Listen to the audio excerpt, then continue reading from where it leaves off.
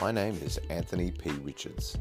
I'm a pastor and I started this podcast channel to equip, encourage, inspire and challenge you to passionately live to your potential in Christ through the Word of God. For more information, you can go to my YouTube channel, Anthony P. Richards. Welcome as we continue our journey through the Word of God. Today we're going to be continuing through 1 Corinthians chapter 7, and we're going to be starting at verse 17 and going through to verse 28 today, to look at what the Apostle Paul starts to share with the church in Corinth, that you have a calling in your life. All these questions that you're asking me, they're distractions from your calling. You can live for God in the place where you are. You don't need Him to change your circumstances. You can live as called right where you are now. And this is where he starts to really encourage them. He starts this off with the word but, because he's just answered all their questions, or a lot of their questions. And then he says, but as God has distributed to each one, as the Lord has called each one, so let him walk. And so I ordain in all the churches. It doesn't matter whether you're married, single, divorced, widowed, remarried, separated, whatever. God can work in your life. And instead of thinking that you can or will work for the Lord when somehow all of a sudden your station in life changes, then just start walking for God right now in the place where you are. It's a warning about trying to undo the past in relationships. God tells us to repent of whatever sin there is in our life and move on. And if you're married to your second wife and you wrongfully divorced your first wife, and you become a Christian, don't think now you've got to leave your second wife and go back to your first wife, try and undo the past. As the Lord God has called you, walk in that place right now.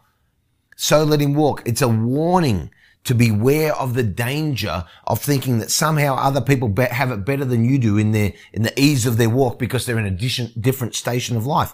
It doesn't matter nearly as much whether you're married, single, divorced, remarried. What matters is that you have a walk with Jesus that is worthy of the Lord. That's what matters.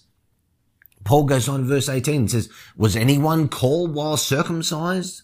Let him not become uncircumcised. Was anyone called while uncircumcised? Let him not be circumcised. Circumcision is nothing, and uncircumcision is nothing, but keeping the commandments of God, that's what matters.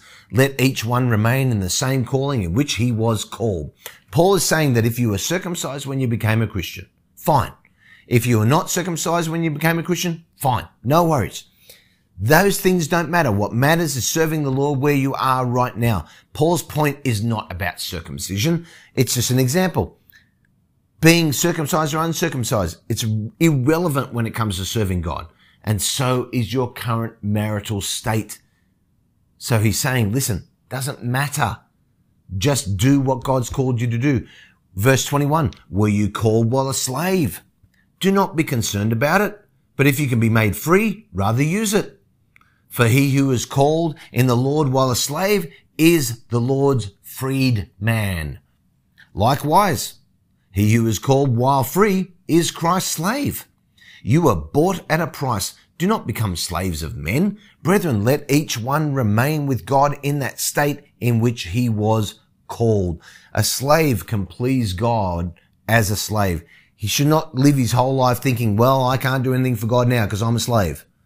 But if I was free, man, I could do a lot for God. No, you can do a lot and serve God where you are now. But if you can be made free, rather use it. In saying that a slave can please God, Paul does not want any slave to think that God does not want him to be free. If he has the opportunity to be free, you should take it, Paul says. But don't think just because you're a slave, God can't use you. And then he says, now don't become slaves of men. This is true not only in regard to actual literal slavery, of course, but spiritually. Also, we're never to put ourselves under the inappropriate control of or influence of anybody. Spurgeon said this, do not follow even good men slavishly. Do not say, I am of Paul, or I am of Apollos, or I am Calvin, or I am of Wesley. Did Calvin redeem you? Did Wesley die for you? Who is Calvin and who is Wesley but ministers by whom you believed as the Lord gave unto you? Do not so surrender yourself to any leadership that you rather follow the man than his master. I will follow anybody if he goes Christ's way, but I will follow nobody by the grace of God if he does not go in that direction. Brethren, let each one of you remain with God in that calling in which he was called. The principle is across every part of our lives, married, unmarried, circumcised, uncircumcised, slave, free. Seek God's best. Be used by him right now where you are. Let each one remain with God in that calling in which he was called. Don't continue in the same sinful course that you were on once you are saved. You were on that before. Now you're saved. Now remain on the course that God has for you, not the course that you were living before. So then Paul goes on, says, listen, let me answer some more questions, because the church in Corinth had a whole lot of questions about whether marriage and singleness is right before God, or does he have any favorites? Verse 7, now concerning virgins, I have no commandment from the Lord, yet I give judgment as one whom the Lord in his mercy has made trustworthy. I suppose, therefore, that this is good because of the present distress, that it is good for a man to remain as he is. Are you bound to a wife?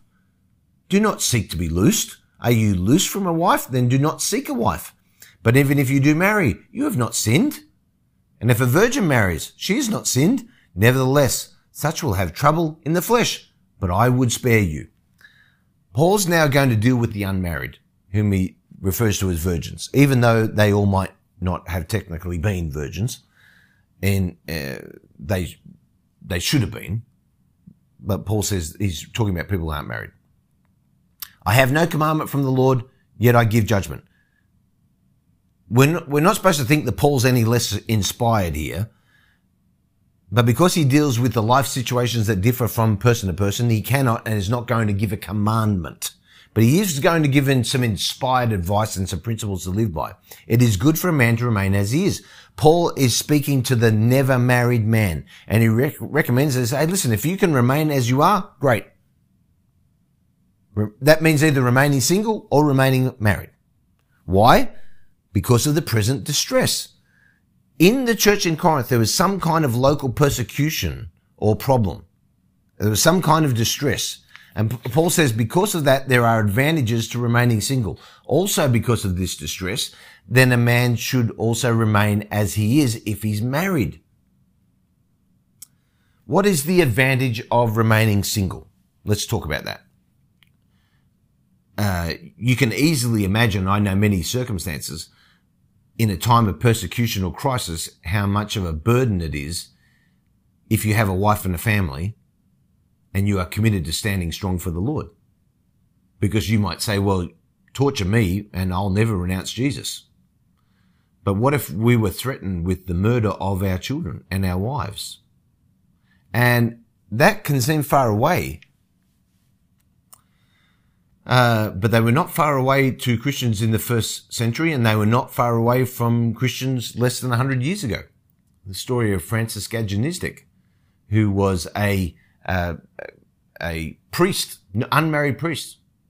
And during the Nazi torture, there was a married man who was about to be killed.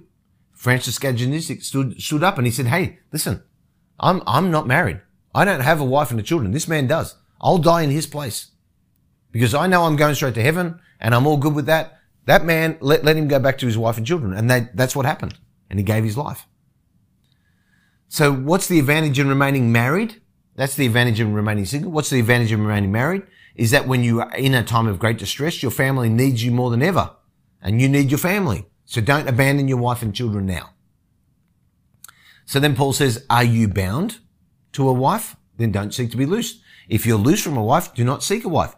Paul echoes the same principle as he did in verses 17 to 24 of 1 Corinthians 7. God can use us right where we are, and we shouldn't be so quick to try and change our position in life. Now, with the terms bound and loose, let's talk about that a little bit. Paul uses the vocabulary of Jewish scribes here, because when a Jew in those days did not know if and how God's law applied to the situation, they would ask a scribe, and the scribe would declare them to either be bound or loosed in regard to their particular commands. So he says, if you do marry, you've not sinned. Paul's not going to forbid marriage, but he tells those who get married, hey, you are going to have trouble in the flesh, and I would spare you. Paul felt, especially for himself, that the greater advantages were to be found in being single, but he knows that, as he said in 1 Corinthians 7 earlier on, each one has his own gift from God, spiritual gift. And some people have a spiritual gift for marriage. He didn't feel that he had it at that time in his life. Paul never implies that being married or single is more spiritual than the other state. And that was the big error of the church in Corinth.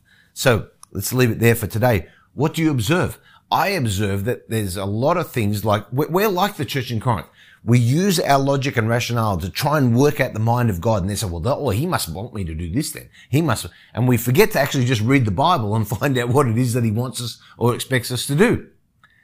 So let's not be like the church in Corinth. So what do you observe out of that today? What do you get out of it? And there's a lot in there. It's short, but there's a lot of meat in that today. So you let me know what you get out of it. Heavenly Father, thank you for the truth of your word.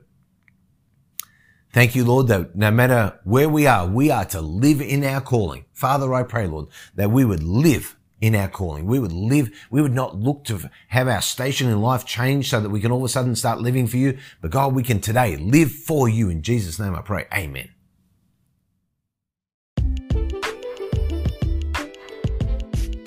Thank you so much for listening. For more content, please don't forget to check out my YouTube channel, Anthony P. Richards.